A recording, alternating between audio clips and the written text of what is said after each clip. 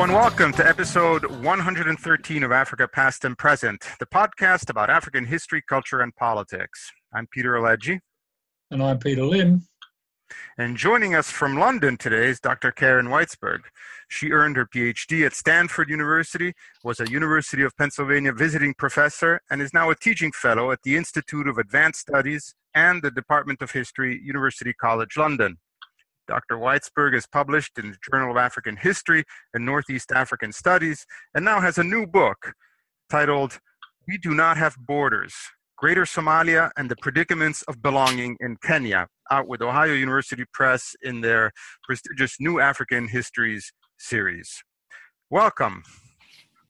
Thank you so much for having me. I'm really excited to be here.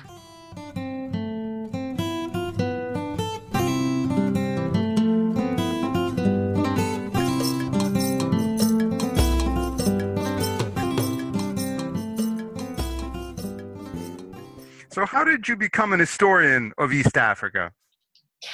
Well, I got interested in East Africa actually as an undergraduate. And particularly when I went to graduate school, I had then the first opportunity to actually travel to East Africa and to go to Nairobi, which I just immediately fell in love with. And Nairobi can certainly be a bit of a tough city, but it's also, in my mind, a really amazing city, very cosmopolitan, and has a fascinating history. So for me, African history and also the history in particular of East Africa, it was very important to me to kind of situate African history within global history and show its significance to understanding the world at large. Fascinating new book has a very interesting title, We Do Not Have Borders. And there has been of late a revival in border studies. And I also think you're contributing to a forthcoming American Historical Review debate on walls, boundaries, and borders.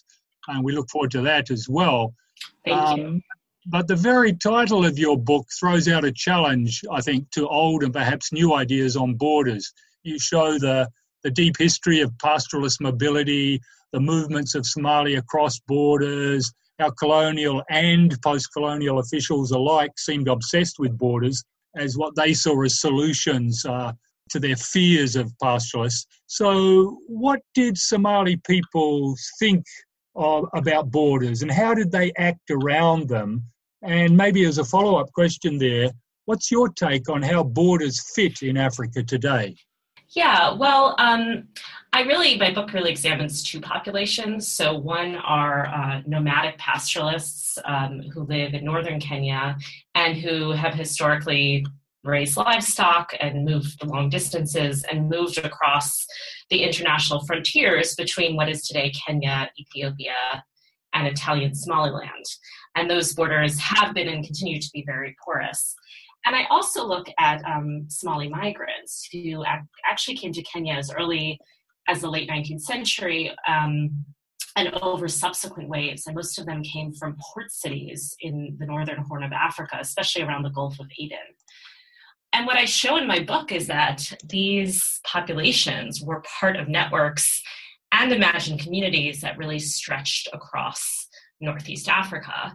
And as you mentioned, that both colonial and post-colonial officials really struggled with how to govern these very mobile populations who didn't neatly fit into the categories of rule through which they governed their subjects, and who didn't fit neatly into either colonial or post-colonial ideas of indigeneity. And a lot of my book is about examining the strategies by which these populations have transgressed borders, and also examining how Somali and northern Kenyan political thinkers have tried to actively rethink and in some cases amend colonial and national borders.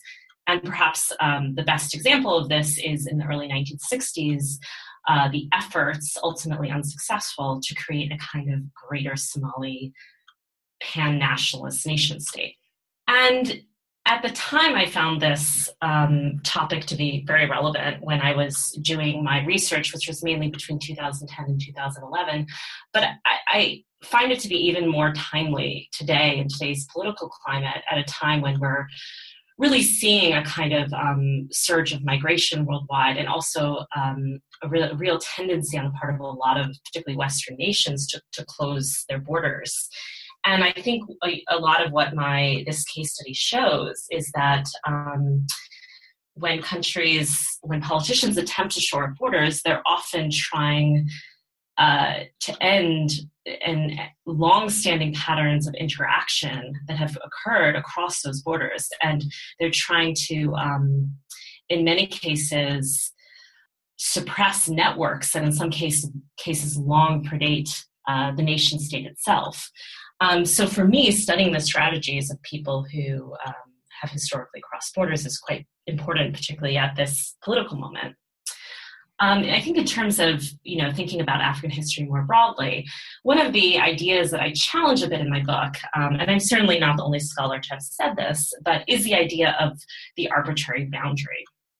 I think there is a widespread tendency to see African borders as being, uniquely flawed, arbitrary constructs, which is on one hand very understandable because, after all, most African borders were drawn in the mid to late 19th century by colonial powers, and Africans had very often very little say in them. But in many respects, I don't think that that's profoundly different from a lot of the world's borders. If you take, for example, the US-Mexican frontier, which was only drawn really in the mid-19th century and also cut across communities. And so the other thing that I find a little worrisome about the idea of arbitrary borders is I think it kind of assumes as a corollary the idea of the natural border. And that sort of assumes that people are sort of naturally meant to live in ethnically homogenous spaces, defined by, neatly delineated territorial borders. And a lot of what I show in my book is that's actually really not historically the case in Northeast Africa, that people have organized themselves in many different ways, and in ways that often haven't been predicated on borders. So nation states in general dislike mobile people, be they nomads or pastoralists. So when you spend in the book a lot of time on the post-colonial period, it's really interesting to see how the Kenyan state managed people going across the border, and also northern Kenyans of Somali background. So how does the Kenyan post-colonial state compare with others in its treatment of people coming and going across the border? I'm thinking here, perhaps of how Kurds are a big thorn in the side of many Middle Eastern states, perhaps, but also perhaps Tuareg in West Africa, or Maasai and elsewhere in East Africa, perhaps even refugee nations, stateless nations like the Palestinians. Mm-hmm. Yeah, absolutely. I think that there's a lot of parallels that can be drawn with the Kenyan Somali population and that of other populations that have both crossed and been crossed by borders. So whether that's the Palestinian community, many of whom live in stateless conditions, the Kurdish community, the Tuareg of West Africa, also to give an example from the US, the Hispanic communities that cut across the US-Mexican border, or the Jewish community, the Jewish diaspora of the early 20th century, or the Roma community. I could go on, but I think there's quite a few parallels that could be drawn. And I definitely think that, nation states in general, they're not wary of all forms of mobility.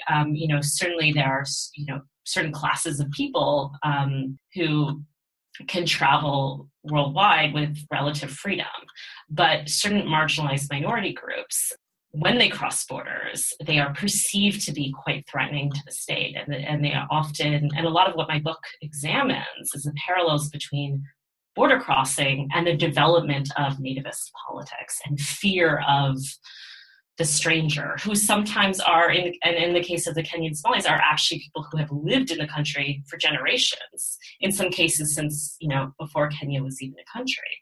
So I would say what makes perhaps Kenya a little bit unique is that they historically haven't been able to police these networks perhaps as well as other states that have more powerful bureaucracies and more of a powerful security apparatus.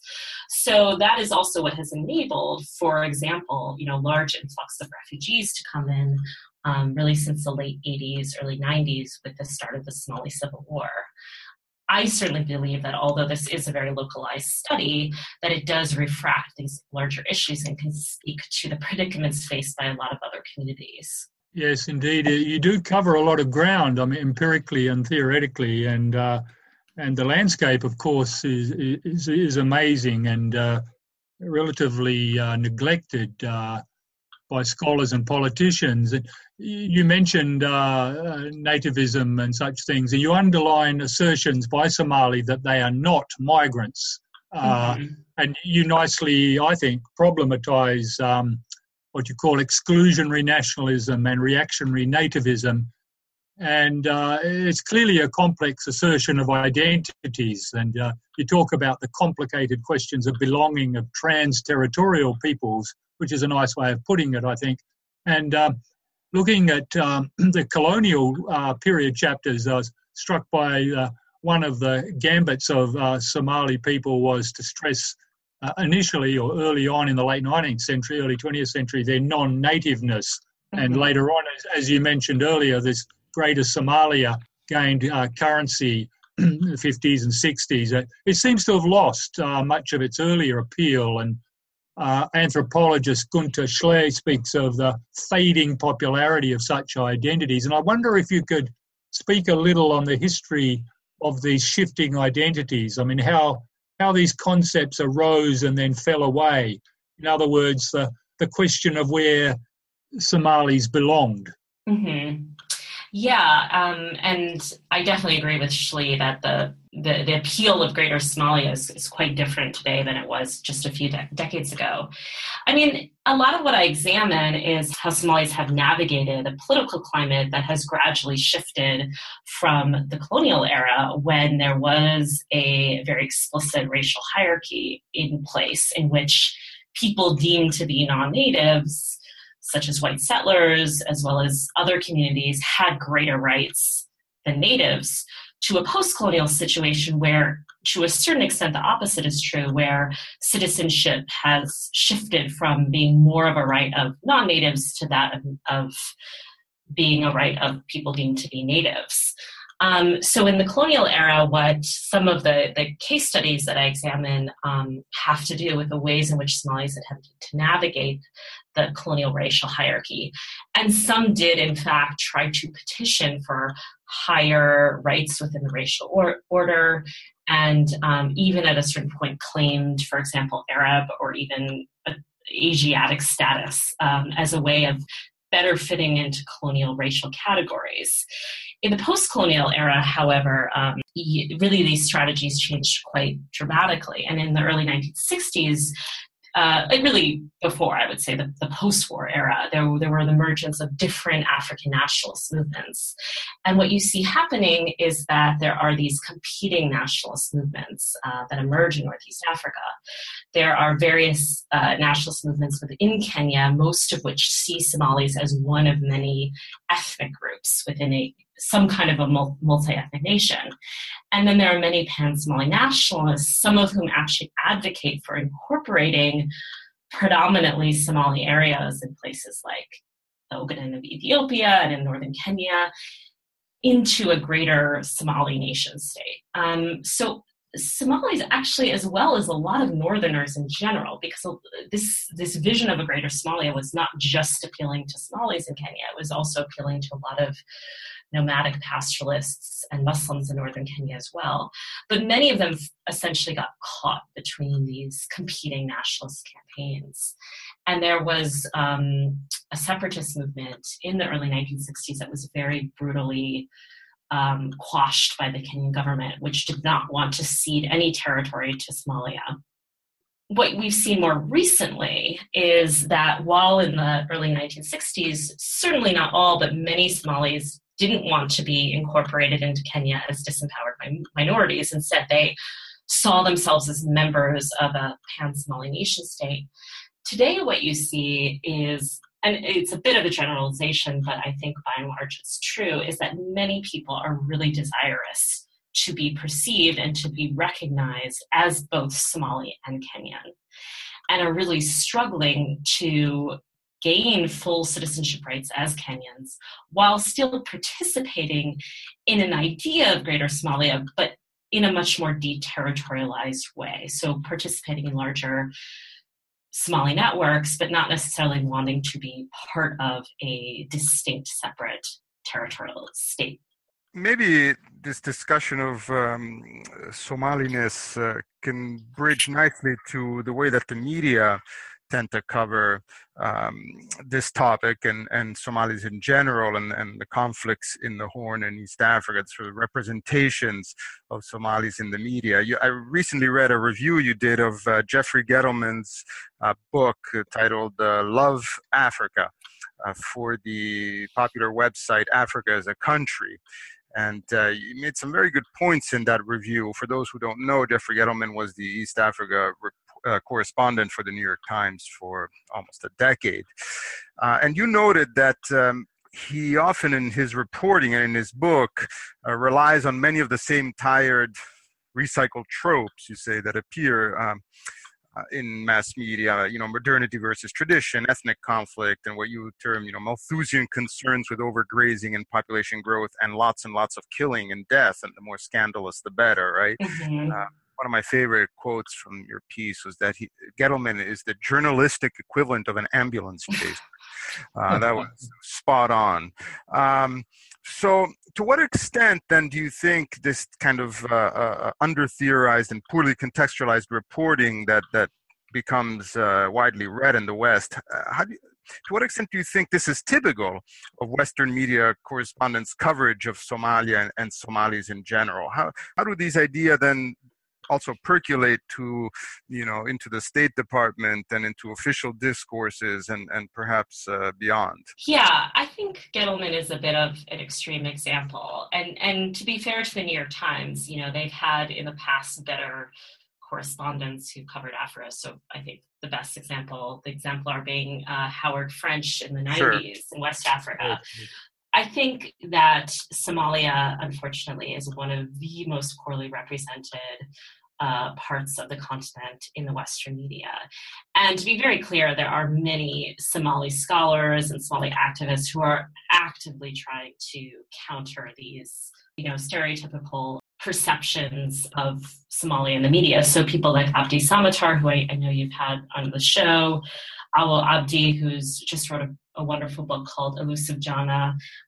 There's Safiya Aidid, who's a Harvard PhD student who started a podcast called Mendak. And so there already are, quite a few efforts on the part of a lot of Somali scholars to try to counteract these perceptions. But unfortunately, they are quite pervasive. And I think there's just a widespread tendency to constantly be defining Somalis and Somalia in terms of lack, and in terms of a set of very simplistic tropes. So whether that's the failed state, or to harp on, very sort of exotic cases of death, or to focus on things like piracy and terrorism that kind of just appeals to a certain kind of Western imagination. And there's unfortunately hasn't been a great deal of nuance in the ways in which what is really a very, very complex political situation that has played out really since the early 90s. So I definitely think that ends up having policy ramifications in a number of ways. And certainly there has been quite a bit of American intervention in the region, which actually most American citizens aren't even aware of, that has gone far beyond just the Black Hawk Down incident, and that continues to this day. So I think it's quite important to continue writing and supporting the scholarship of people who are trying to provide more careful and more nuanced understandings of the region. Still on stereotypes, but maybe refocusing more inside the country of Kenya and perhaps teasing out rural-urban dimensions. Can you tell us about the current state of relations between, on the one hand, Kenyan Somali and other Kenyans, and also between town and country Somali, even with recent Somali refugees? I mean, if we go back in time to the colonial period, you're right that many colonial officials came to see pastoralists as, quote, inherently irrational, damaging to rangelands, and tried to regulate their movement and confine them to ethnic homelands, unquote. And some might impishly ask here how much has really changed since political independence. Yeah, there certainly is a very widespread perceptions within Kenya that Somalis are foreign to the nation, and that the Somali language, Somali culture is foreign, is not part of what makes Kenya Kenya. And interestingly enough, these perceptions aren't just confined to Kenya. What's been really interesting in terms of the initial perception of people to my book is a lot of people actually just assume, looking at the title or reading a blurb about my book, that my book is about refugees.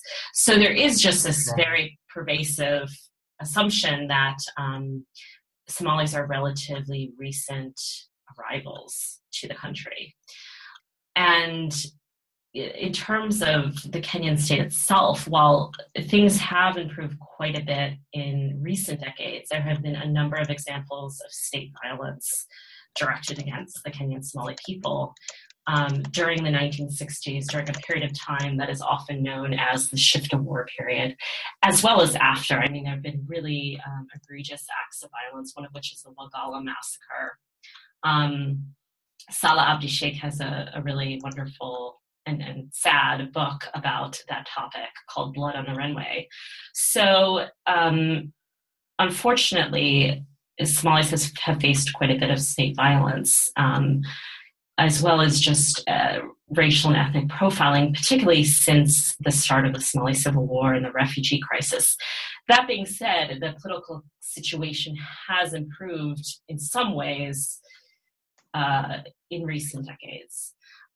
In terms of kind of tensions within the Somali community, I mean, I think like any population, there are tensions that fracture around class, geography, ideological background, in this case also clan. And certainly the people who live in northern Kenya are living in, a very politically and economically marginalized region, and they're living very different lives in many cases than those who are living in urban areas or have grown up in urban areas.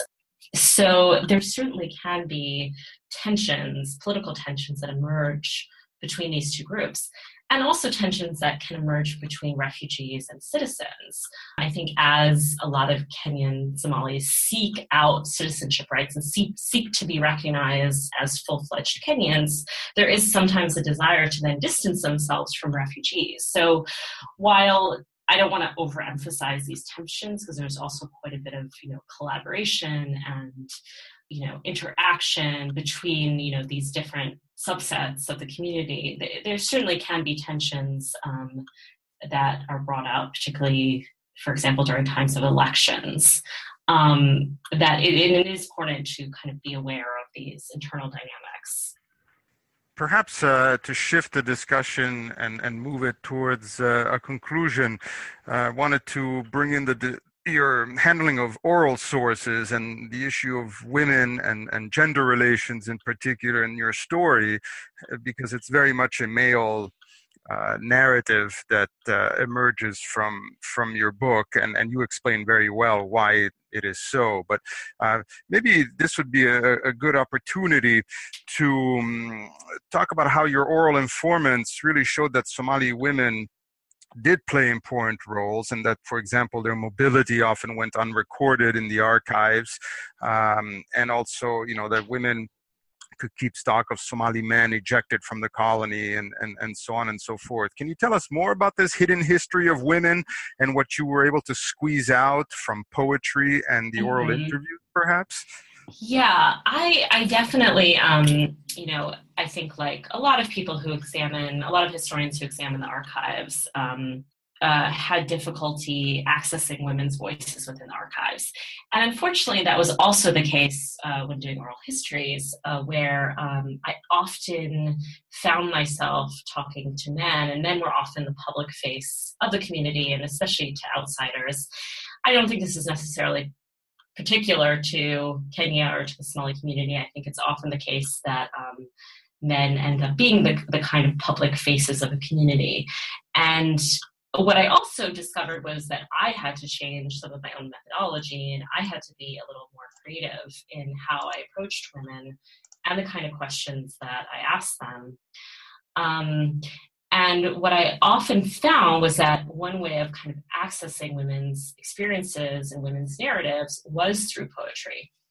Certainly many poems were written by men and were authored by men, but in many cases women would recite them and they would make small alterations to them. And in other cases, women were authors of poems.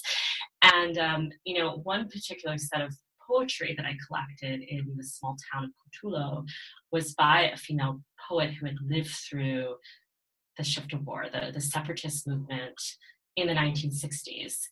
And it gave me, these were just fantastic poems. And by the way, I would not have been able to collect them were it not for my research assistant, Abdi Bilo, who really helped me tremendously. And, was really attentive to these questions of getting at female voices. So he helped, actually track down these people who could recite her poems. And these poems really gave insight into kind of the internal tensions within the Pan-Somali movement and how some of the fighters who were fighting to join Somalia, in part because they were under-equipped by the Somali government, they began to raid the households of locals. This is a little bit of a contentious topic, but women were often victims of this. And so there's these, wonderful poems that I was able to collect that, showcased the tension, how this woman was essentially caught between, on one hand, the Kenyan government, and on the other hand, these Somali fighters who were demanding that she give them food and kind of overstepping the bounds of hospitality. And so this was like these beautiful poems that really were aimed at publicly shaming these fighters who she felt were taking advantage of her. So I really found that with a little, I certainly got a lot better over time as I confronted these issues, but that with a little bit of creativity and looking for non-traditional sources, you could access these kind of hidden narratives of women who often very much get neglected. Well, for a neglected area that is often not left much of an archival trace, there's an awful lot of history, politics and culture in northern Kenya. Yes. Thank you very much for speaking with Africa Past and Present. And thank you both so much for having me. I've really enjoyed this.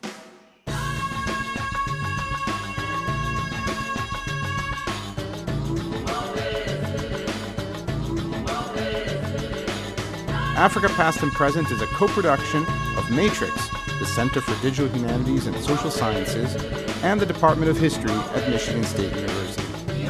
Technical assistance is provided by the Matrix Digital Media Lab. For more information and to subscribe to the podcast, visit our website at afripod.aodl.org. The podcast is also available on iTunes. You can also send us email at africa.podcast@matrix.msu.edu. Thanks for listening.